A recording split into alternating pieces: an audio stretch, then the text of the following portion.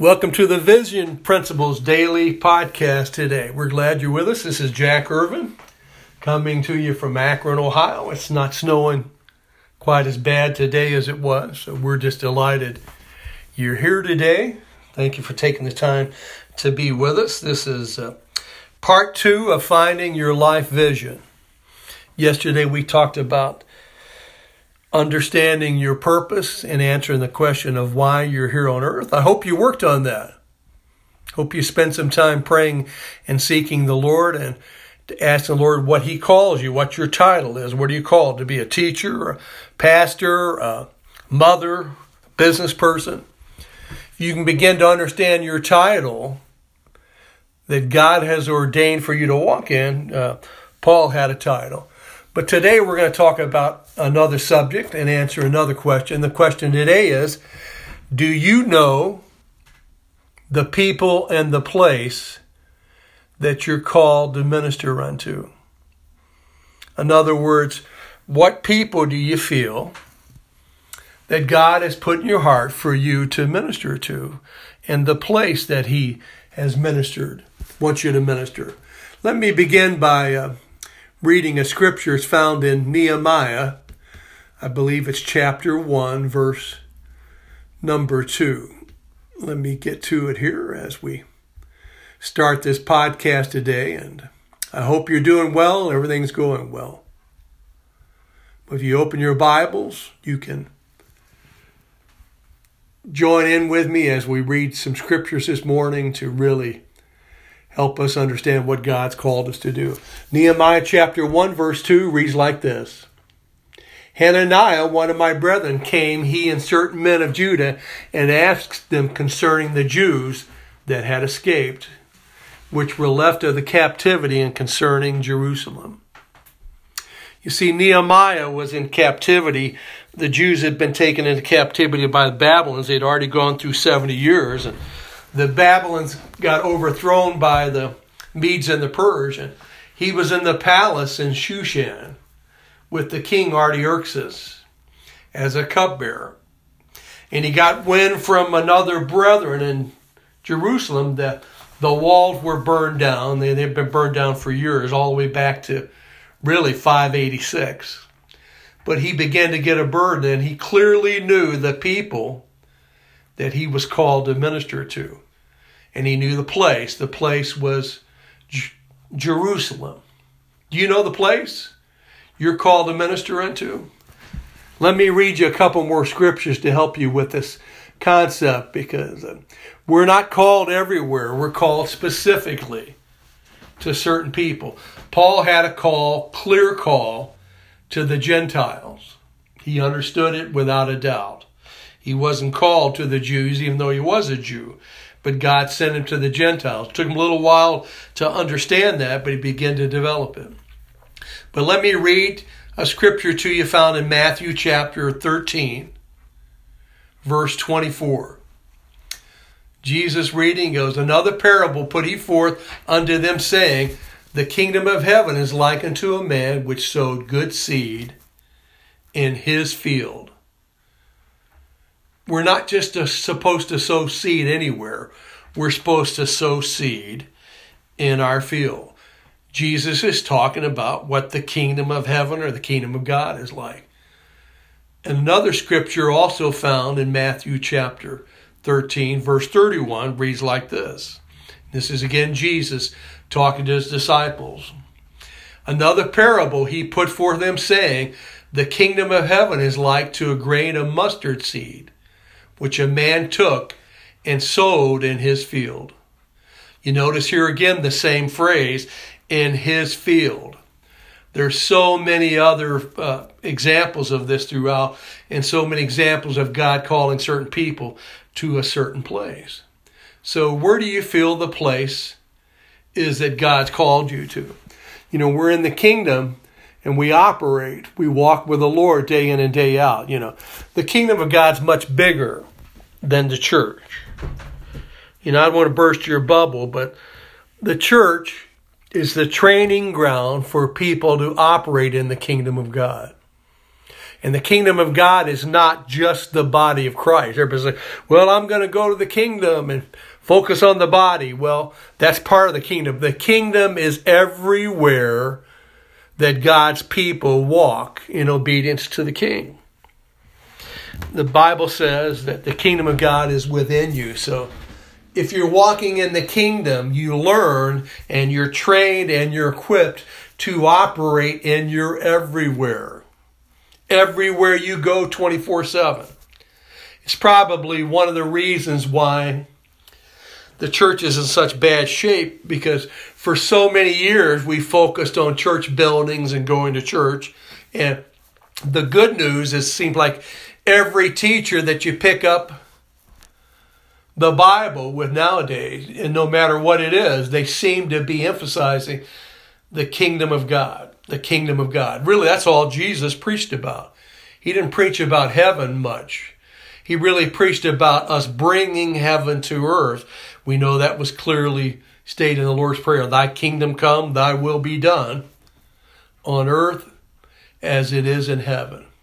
But do you know the place that God has called you to? Now let me give you a little help here, okay?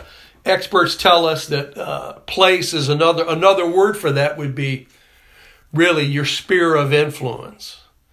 And there's different areas that we can influence. For example, you might be called to be an educator.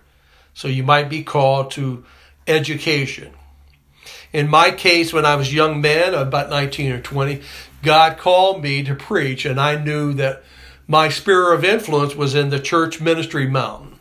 Yes, I would lead people to the Lord, but my main task was to equip the saints to walk with God as a pastor, teacher, and also as an evangelist. And I began to discover that when I was about 19, 20 years old. Maybe you're called to be a politician. I know with all the confusion in politics now and all the hate and all the discord, it would be awesome if God would send more and more godly people to go into politics so that we could sort out some of the mess that we're experiencing now. Maybe you're called to be in the arts and entertainment field. Maybe you're a musician. Maybe you're called to be on the media, TV or radio, where you can share your message with a great audience. There's so many. Maybe you're really called to be a business person. I just named 7 areas. Let me ask you, does one jump out at you? Some of you have no desire to start a business. Some of you have absolutely no desire to be a politician, but maybe you want to be a street minister. Maybe you want to be a pastor. Maybe you want to be someone that ministers to the homeless. God has a place for you. So where do you feel God has called you? Who do you feel God wants you to help? That's the first area of place. And then you have the people that he's called you to help. You know, this is something that God puts in your heart. You know, a lot of times we think that God's will is going to fall from the sky. And we really begin to get confused by the call of God. We think it's like some inescapable thing that he doesn't want us to know. But the Lord tells us in the Word that he wants us to know the deep things of God. Matter of fact, when he spoke in parables, he told the disciples that it's to you to know the mysteries of spiritual truths, the hidden truths. It's for you to know them in the kingdom of God as you walk. So when we draw close in our relationship with the King, we talked about that yesterday, we begin to understand that God wants us to know the place and the people he's called us to help.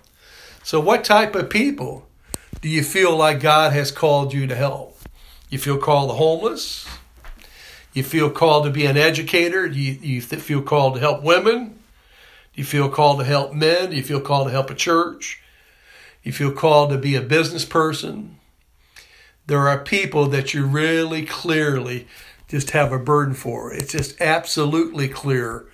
And when you think about it, you just know it. So where is that place?